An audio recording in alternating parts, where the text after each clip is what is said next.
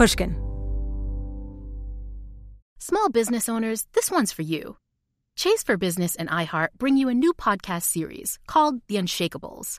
This one-of-a-kind series will shine the spotlight on small business owners like you, who faced a do-or-die moment that ultimately made their business what it is today. Learn more at chase.com/business/podcast. Chase, make more of what's yours. Chase mobile app is available for select mobile devices. Message and data rates may apply. J.P. Morgan Chase Bank, N.A. member FDIC. Copyright 2024, J.P. Morgan Chase & Co. The most innovative companies are going further with T-Mobile for Business. The PGA of America is helping lower scores and elevate fan experiences with AI coaching tools and 5G connected cameras. AAA is getting more drivers back on the road fast with location telematics. And the Las Vegas Grand Prix is powering race day operations with 5G connectivity, giving fans an experience at the speed they deserve. This is accelerating innovation with T-Mobile for Business. Take your business further at T-Mobile.com/now. When you have health insurance, it's easy to forget about your out-of-pocket costs. That can be a lot of money. But are your bills accurate? It's estimated over 50% of medical bills contain errors. HealthLock can help. HealthLock technology securely connects with your insurance and flags any overbilling, wrong codes, and fraud. You can even have HealthLock work on your behalf to get money back from select past bills. To date, HealthLock has helped its members save over $130 million. To save, visit healthlock.com today.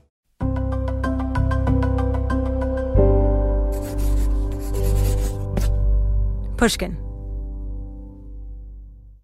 Brought to you by Discover. At Discover, they believe managing your credit card should be uncomplicated. That's why, with Discover, cardholders can get their questions answered by a real person based in the U.S. day or night, 24/7. They can also get help by using the Discover app or messaging them on the website.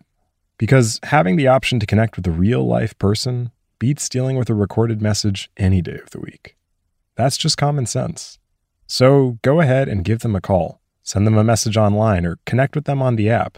They look forward to speaking with you. Live. Discover. Learn more at discover.com. Do you own or rent your home? Sure you do, and I bet it can be hard work. Do you know what's easy? Bundling policies with Geico. Geico makes it easy to bundle your homeowners or renters insurance along with your auto policy. It's a good thing too, because you already have so much to do around your home. Go to geico.com, get a quote, and see how much you could save. It's Geico Easy. Visit geico.com today. That's geico.com. All right. Okay, so getting in, it's really, really low. Yeah. So what you want to do is actually... A friend of mine owns a Tesla Roadster, black, like the Batmobile. You can kind of slide in. Okay. Whoa. Slide in. Welcome to the Evening Rocket, a special report on the relationship between science fiction and Silicon Valley and the world of Elon Musk. I'm Jill Lepore. Okay, so that was the ignition. Yeah. All right, you want to go? Yeah, I do. All right. Let's go. This episode is called Iron Man, and it's about the Tesla. I decided to go for a ride. So what I like about the car is I really do feel like I'm driving a piece of art. Yeah. Wow! Oh my god! That's cool. A century ago, in the early days of the automobile, petrol-powered cars won the battle against electric cars. In 1996, a few years before Tesla got started, GM developed an electric car called the EV1. California had just adopted a new zero-emissions law. But then, after California revised that law, GM seized its fleet of EVs. All of them. Grieving owners held funerals for their cars. Some might say that to be here gathered today to mourn the loss of a car would be going too far. We are here to say goodbye to more than a car. It is difficult to know what to say at a time like this. To be honest with you, I consulted my rabbi's manual, and there was absolutely nothing in it for the burial of a car. So when Tesla came out with the Roadster, these people who'd held those funerals, these people went nuts. The Roadster was sleek and fast. It had a range of something like 200 miles. True, it cost about $100,000. But that was supposedly part of the plan. Make electric cars sexy, sell a bunch to very rich people, and use that money to build a more affordable car. Hollywood A-listers signed up, as Musk told NPR. George Clooney, there's the founders of Google, Larry and Sergey. What's his name? Flea. Oh, yeah. Okay. Flea from the Red Hot Chili Peppers bought a car. Tesla, when it launched that first car, Tesla was a great story, something genuinely new. And not some ethereal thing like Facebook. A physical thing, an engineering marvel. But Musk was a better story. Young, handsome, dashing. Thomas Edison meets Henry Ford meets Elvis Presley, with a little Dick Cavett tossed in. Debonair. He'd already disrupted banking and aerospace, now the automobile industry. He wasn't just selling cars to celebrities. He had become one. Or he was becoming something more. Here's how he talked about himself then. What I'm good at is, well, I think I'm good at inventing solutions to problems. Things seem fairly obvious to me that are clearly not obvious to most people. So, and I'm not really trying to do it or anything. I just seem like, I don't know, I can see the truth of things, and others seem less able to do so. Elon Musk was becoming a superhero.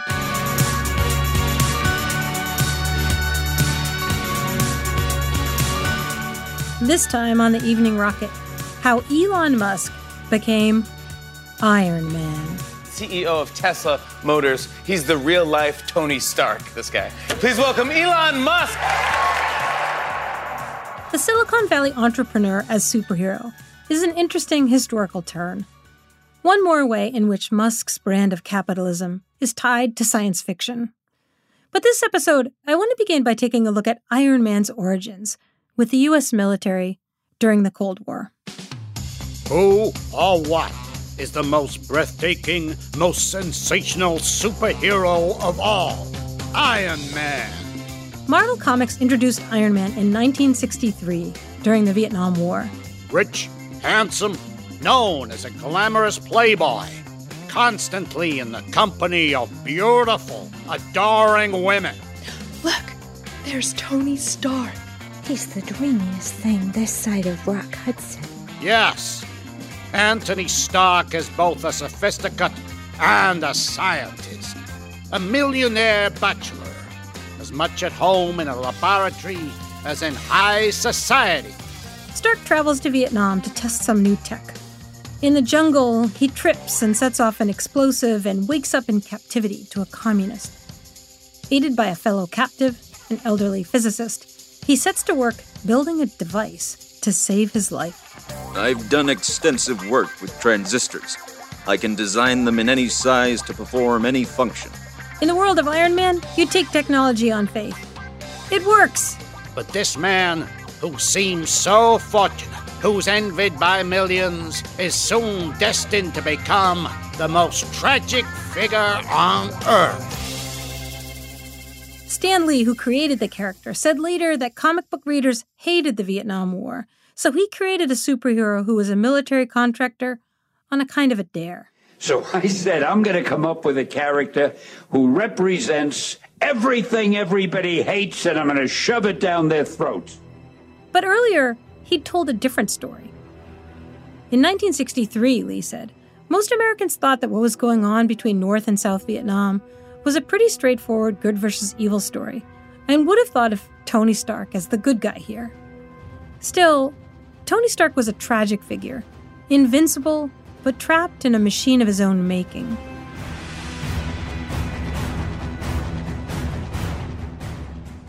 In 2008, Marvel reimagined that tragedy when it brought out what would become some of the highest-grossing Marvel superhero movies of all time, the Iron Man franchise, produced by Paramount and starring Robert Downey Jr. Tony Stark. visionary, genius. Today, Tony Stark has changed the face of the weapons industry by ensuring freedom and protecting America and her interests around the globe. The Iron Man films were written by a guy named Jon Favreau. While Favreau was developing the character of Tony Stark, he met with Elon Musk. At age 4, he built his first circuit board. At age 6, his first engine. And at 17, he graduated summa cum laude from MIT. Musk received delivery of the very first Tesla Roadster in February 2008. Jon Favreau bought a Tesla too. The first Iron Man movie hit theaters 3 months later. Iron Man and the Tesla rollout, it was like a double feature. Boy Wonder grows up to save the world by building new machines and revels in his own celebrity. Is it cool if I take a picture with you? Yes, it's very cool. This, too, seems to come from Musk's backstory. Back in 1999, after Musk made his first millions from X.com and PayPal, he was already keen to become a celebrity. Well, I'd like to be on the cover of Rolling Stone. That'd be cool. After Iron Man came out, Musk was on the cover of Rolling Stone. The headline read, "Elon Musk, a.k.a. Tony Stark, wants to save the world." Musk and Stark even look alike. Black jeans, black t-shirt, maybe a blazer, same haircut, a little stubble. In the movie reboot, Stark Industries is manufacturing weapons to be used not fighting communists in Vietnam, but fighting terrorists in Afghanistan. Tony Stark is super flashy. Tell you what, throw a little Hot Rod Red in there. Yes, that should help you keep a low profile. If Elon Musk influenced Tony Stark, pretty soon, Tony Stark seems to have begun to influence Elon Musk. Before Iron Man, Musk in interviews was modest. The things that worry me are we going to make a mistake? Our own foolishness, our own errors can hurt us. There's a reason why there's an idiomatic expression about rocket science being hard. It really is really hard. If you're not a Musketeer, if you've always scratched your head at what people could possibly find appealing about Elon Musk, listen to some of these early interviews. He's a smart, fascinating person with interesting, if grandiose, ideas. Well, I think what I'd like to do is help solve some important problems. So I think in a small way, I helped build the internet, and then with respect to the global warming problem, the transition from away from oil and other hydrocarbons to something which is clean and sustainable, I hope to have an impact there. And then with respect to space, I hope to have an impact in helping make humanity a multi-planet species. But after Iron Man, Elon Musk seemed to become more like Tony Stark, flashier, brasher. In 2010, in the second Iron Man movie, he had a cameo as himself. Mr. Musk, how are you? Hey. Those Merlin engines are fantastic. Oh, thank you. Yeah, good idea for an electric jet. You do? Yeah. Then we'll make it work. Elon Musk became a character in the Marvel Universe and on the celebrity circuit. It seems sometimes as if Musk was resisting this role, for instance, in an appearance on The Colbert Report on Comedy Central. People have called you the real Tony Stark. You're trying to do good things and you're a billionaire. I mean, yeah, that seems a little bit like either superhero or supervillain. You have to choose one. You're trying to do useful things. After a while, though, he settled into the role. Okay, I am Iron Man. But eventually you can transform Mars into an Earth-like planet. How would you do that? You'd warm it up. Drop thermonuclear weapons over the poles. You're a supervillain. Still, I think there's another way to look at this transformation. Maybe Elon Musk becoming Tony Stark had been Tesla's plan all along. Science fiction as a business strategy. You have to drive it. I'm not really a car person. I'm more of a bicycle person. Yep, just push foot on the brake and push D. Okay.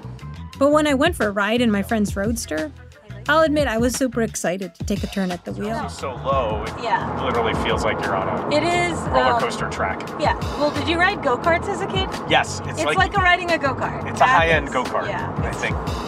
It's a good way to think of it. Really fun go-kart. Yeah. Driving the Roadster was a blast, but I wanted to learn more about Tesla's history. So I called up Ed Niedermeyer, a longtime auto industry analyst and author of Ludicrous, the unvarnished story of Tesla Motors. I think a lot of the very earliest investment in Tesla was not really an investment in Tesla. It was an investment in Elon Musk. Musk didn't start the company. The earliest news stories about Tesla didn't even mention him, or else they talked about him only as an early investor. Musk seems to have set about making sure stories about Tesla were stories about him. In 2006, on the Tesla website, he posted the secret Tesla Motors master plan, a clever manifesto that explained the company's strategy. Build sports car. Use that money to build an affordable car. Use that money to build an even more affordable car. While doing above, also provide zero-emissions electric power generation options. But it was also a very canny bit of self-puffery. Call it the secret Elon Musk master plan. He introduced himself this way. My day job is running a space transportation company called SpaceX, but on the side I am the chairman of Tesla Motors. And in 2008, when both Tesla and Iron Man made their debuts, Musk left the conventional mold of the Silicon Valley entrepreneur behind. He moved to Los Angeles, which is also where Tony Stark lives. In 2009, one of the guys who started Tesla sued Musk for, among other things, slander and libel. He said that Musk set out to rewrite history by claiming he'd founded or created the company. The suit was later settled out of court in a resolution that acknowledged 5 co-founders of Tesla, including Musk. Meanwhile, though, Musk's PR stunts generated just the buzz the company needed. A big part of Silicon Valley is not just making money. Another big part of it is the idea of changing the world and making things cool. The reality is that the reason Tesla is here today is because Elon Musk is a remarkable storyteller. In some ways, what Musk was doing, a man becoming a brand, is an old game. Colonel Sanders is Kentucky Fried Chicken. Lloyd Grossman is his line of sauces. And then there's this guy. Trump steaks are the world's greatest steaks, and I mean that in every sense of the word. But Musk did something different. Musk, as Tesla, was irreverent, and he was witty, ironic, whip-smart. The cheekiness of Musk's online persona was new then, even if this voice has since become ubiquitous online. Tesco's sassy Twitter personality, say. Musk was sassy and messianic all at once. Not the greatest steak in the world, but the steak that will save the world. Niedermeyer has gotten a lot of harassment for writing about Tesla. I've been labeled by the fans and the company itself as a hater, or, someone with potentially nefarious motivations for writing about Tesla the way that I do. The reality is I wanted the book to capture what I saw as the complexity underneath this very polarized discourse about it online. And I think that, a lot of that polarization has been a conscious strategy.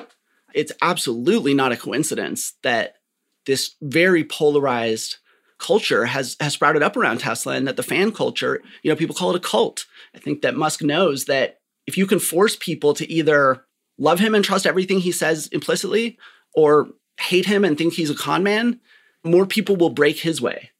And so polarization is a strategic advantage to him. Musk has 55 million followers on Twitter. He has sued his critics. He has damned the media. His Twitter followers tend to gang up on his critics, especially when those critics are women. Musk is always getting into Twitter spats. It's strange. Why is this billionaire online all the time, tweeting belligerently about mostly nothing? Why does he need it? Ed Niedermeyer has a theory. Musk's fans need him to promise the impossible, and Musk needs them to give him adulation, even if he doesn't actually deliver on the impossible. He needs them to tend and nurture and grow, again, what I think ultimately is the most important thing about Tesla, which is the narrative and the image. For Niedermeyer, this relationship is a consequence of the sort of speculative capitalism that involves more speculation than capital. It's a natural outgrowth of the venture capital culture of betting on the jockey and not the horse. For a venture capital investor, you don't always have to build a really sustainably profitable business. What you have to do is make sure that at some point down the road, you can pass your investment off to someone who thinks it's worth a lot of money. Tesla almost went bankrupt in 2008, the year Iron Man came out. In 2009, it received a $465 million loan from the U.S. government. It raised $226 million at its IPO in 2010, and in 2013 paid back its government loan 10 years early. In 2020, it had its first profitable year. But for Niedermeyer, the story of Tesla, which is one of engineering virtuosity and against-the-odds success, is also a story of precarity for Tesla and for Musk. Even as the richest man in the world, when he, in those days that he is, his position has always been incredibly precarious. And it's because fundamentally, a lot of why he's there is it's not just the narrative, but also it's his risk tolerance. He's an incredibly risk-tolerant person. And you can look at a lot of different decisions the company's made and see that. And, with risk comes reward, but risk is also risky.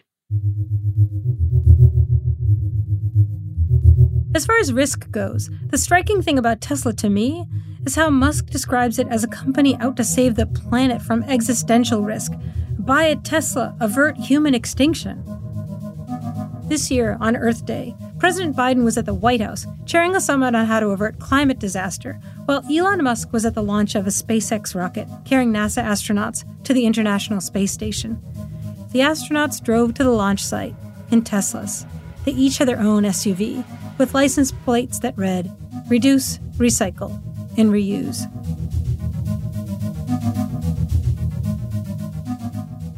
A key story for Musk as a brand is that he's saving the planet and saving humans from extinction.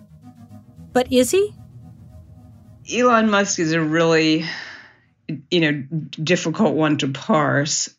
He's been very open in saying that, colonizing space is in a sort of a survival strategy, which I think is a thought that has a weird amount of currency out there in the world. And when you think about it, in my view, just makes no sense whatsoever. Elizabeth Kolbert is a New Yorker staff writer who won a Pulitzer Prize for her book, The Sixth Extinction. There are a lot of these tech billionaires who are interested in space, obviously, as you know, and who obviously also see it as a big business. And it's hard to pull that apart, too, how much of this, sort of space exploration hype, I'm going to call it, is on behalf of potentially very profitable businesses, and how much of it is really this kind of sci-fi, escape from Earth fantasy. I really don't know. So then why do you call it hype? Well, Elon Musk is constantly telling us, when we're going to colonize Mars. But if you ask any person seriously involved in space exploration, are we colonizing Mars the way Elon Musk is constantly proclaiming that we will? And within a very short time frame, they will say, absolutely not. There's absolutely no way that's happening. Mm-hmm. So then there's this other line of thought that I confess myself totally perplexed by, which comes from the people who talk about human extinction scenarios, and their calculation is, sure, there's suffering here on Earth, but if we don't go to other planets, then humans will become extinct when our planet dies. And so against your global suffering of people enduring poverty and disease, we count the untold numbers of our human descendants whose human potential will be lost if we don't go. It's almost a kind of extraterrestrial economics. Have you encountered that existential risk argument? Every species that we have in the fossil record eventually does go extinct. I'm not really predicting, human extinction here, but if you look at the record, it's pretty much 100%, over time. So the idea that humans, Homo sapiens, are going to be around for the end of planet Earth as a habitable planet, that's so crazily at odds with, as I say, what we know about the history of life. So embedded in that is this notion of humans as completely separate, completely divorced from evolutionary history and facing this shining future on other planets. And, that is a really interesting idea. It's not one that I find very plausible. I called Kolbert to ask her about Tesla, But we ended up talking a lot about SpaceX, since it can be difficult to pull these two visions of the future apart. What struck me most, talking with Colbert, were her observations about the internal contradictions of Muskism. Earlier this year, Musk announced that Tesla would accept Bitcoin from people to pay for their Teslas, and that Tesla itself had purchased $1.5 billion worth of Bitcoin. The price of Bitcoin jumped. Musk has been an incredibly avid proponent of cryptocurrencies. Bitcoin is a terribly energy-intensive cryptocurrency.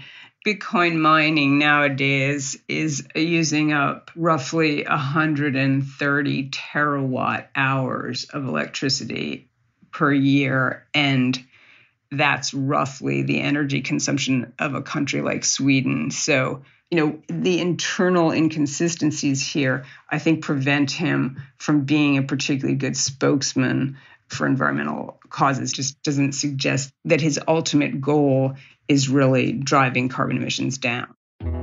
The day I talked to Colbert, she'd just published a piece in The New Yorker about Tesla's Bitcoin polluting. Days later, Musk announced that he changed his mind. You could no longer buy a Tesla with Bitcoin.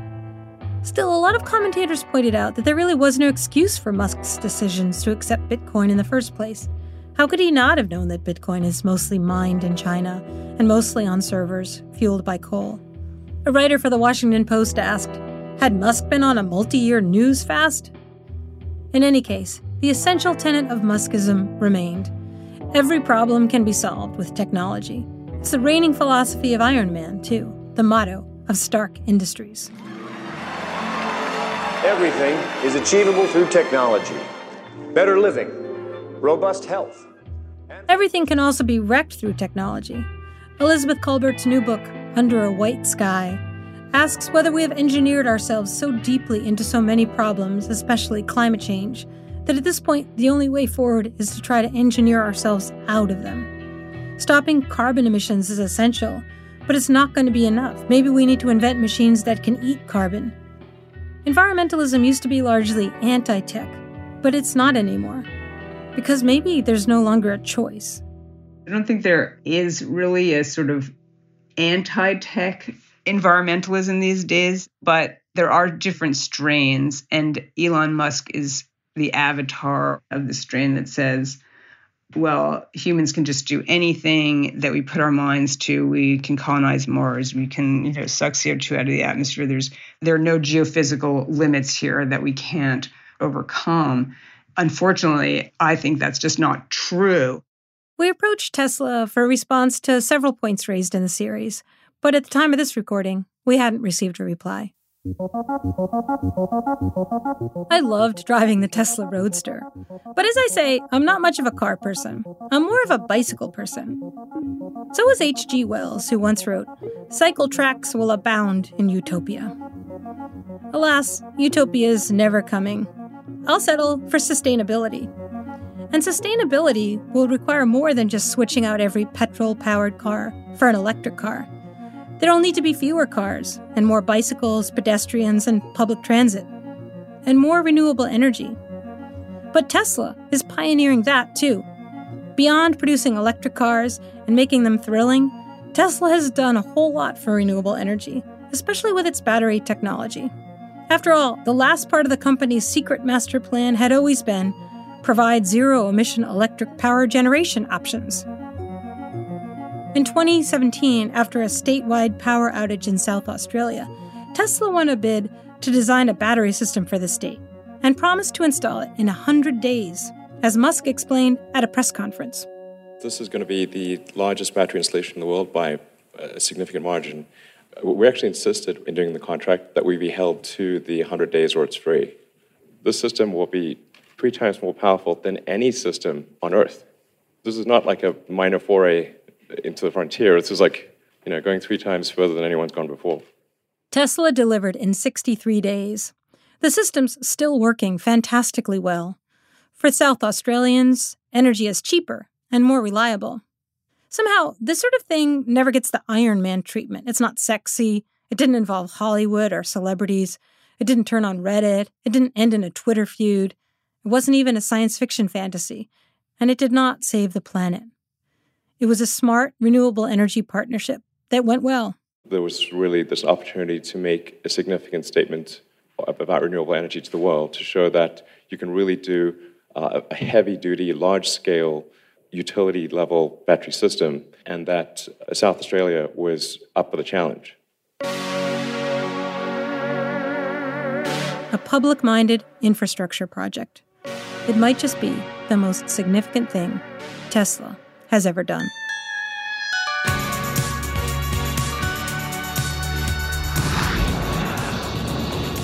Next time on The Evening Rocket, we'll blast off to a different past, to the science fiction vision of the future that Silicon Valley left behind.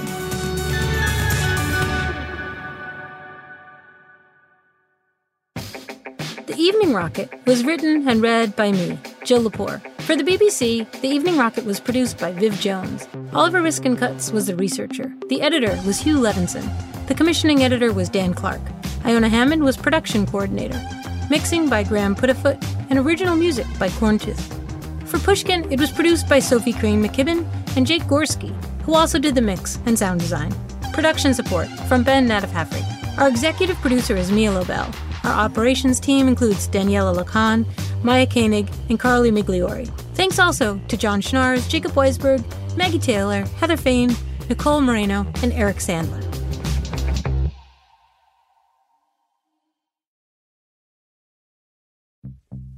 Do you own or rent your home? Sure you do. And I bet it can be hard work. But you know what's easy? Bundling policies with Geico. Geico makes it easy to bundle your homeowners or renters insurance along with your auto policy. It's a good thing, too, because you already have so much to do around your home. Go to geico.com, get a quote, and see how much you could save.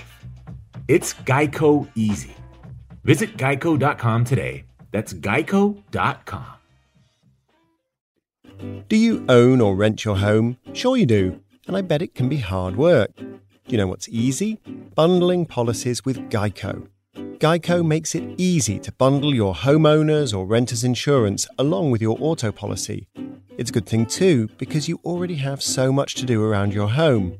Go to geico.com, get a quote, and see how much you could save. It's Geico easy. Visit geico.com today. That's geico.com.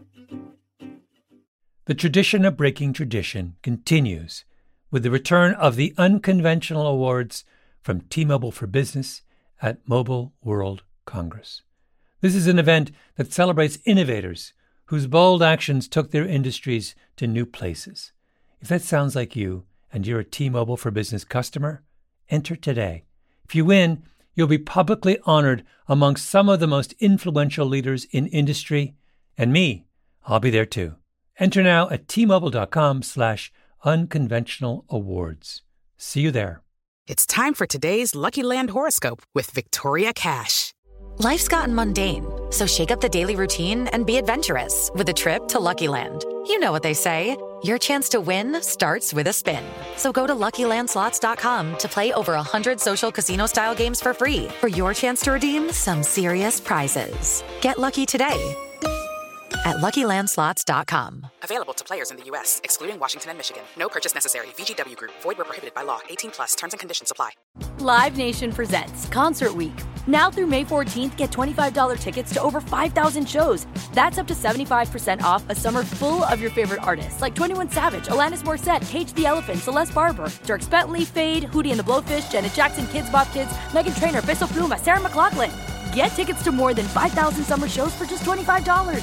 Until now through May 14th. Visit LiveNation.com/Concert Week to learn more and plan your summer with Sean Paul, Sum 41, 30 Seconds to Mars, and Two Door Cinema Club.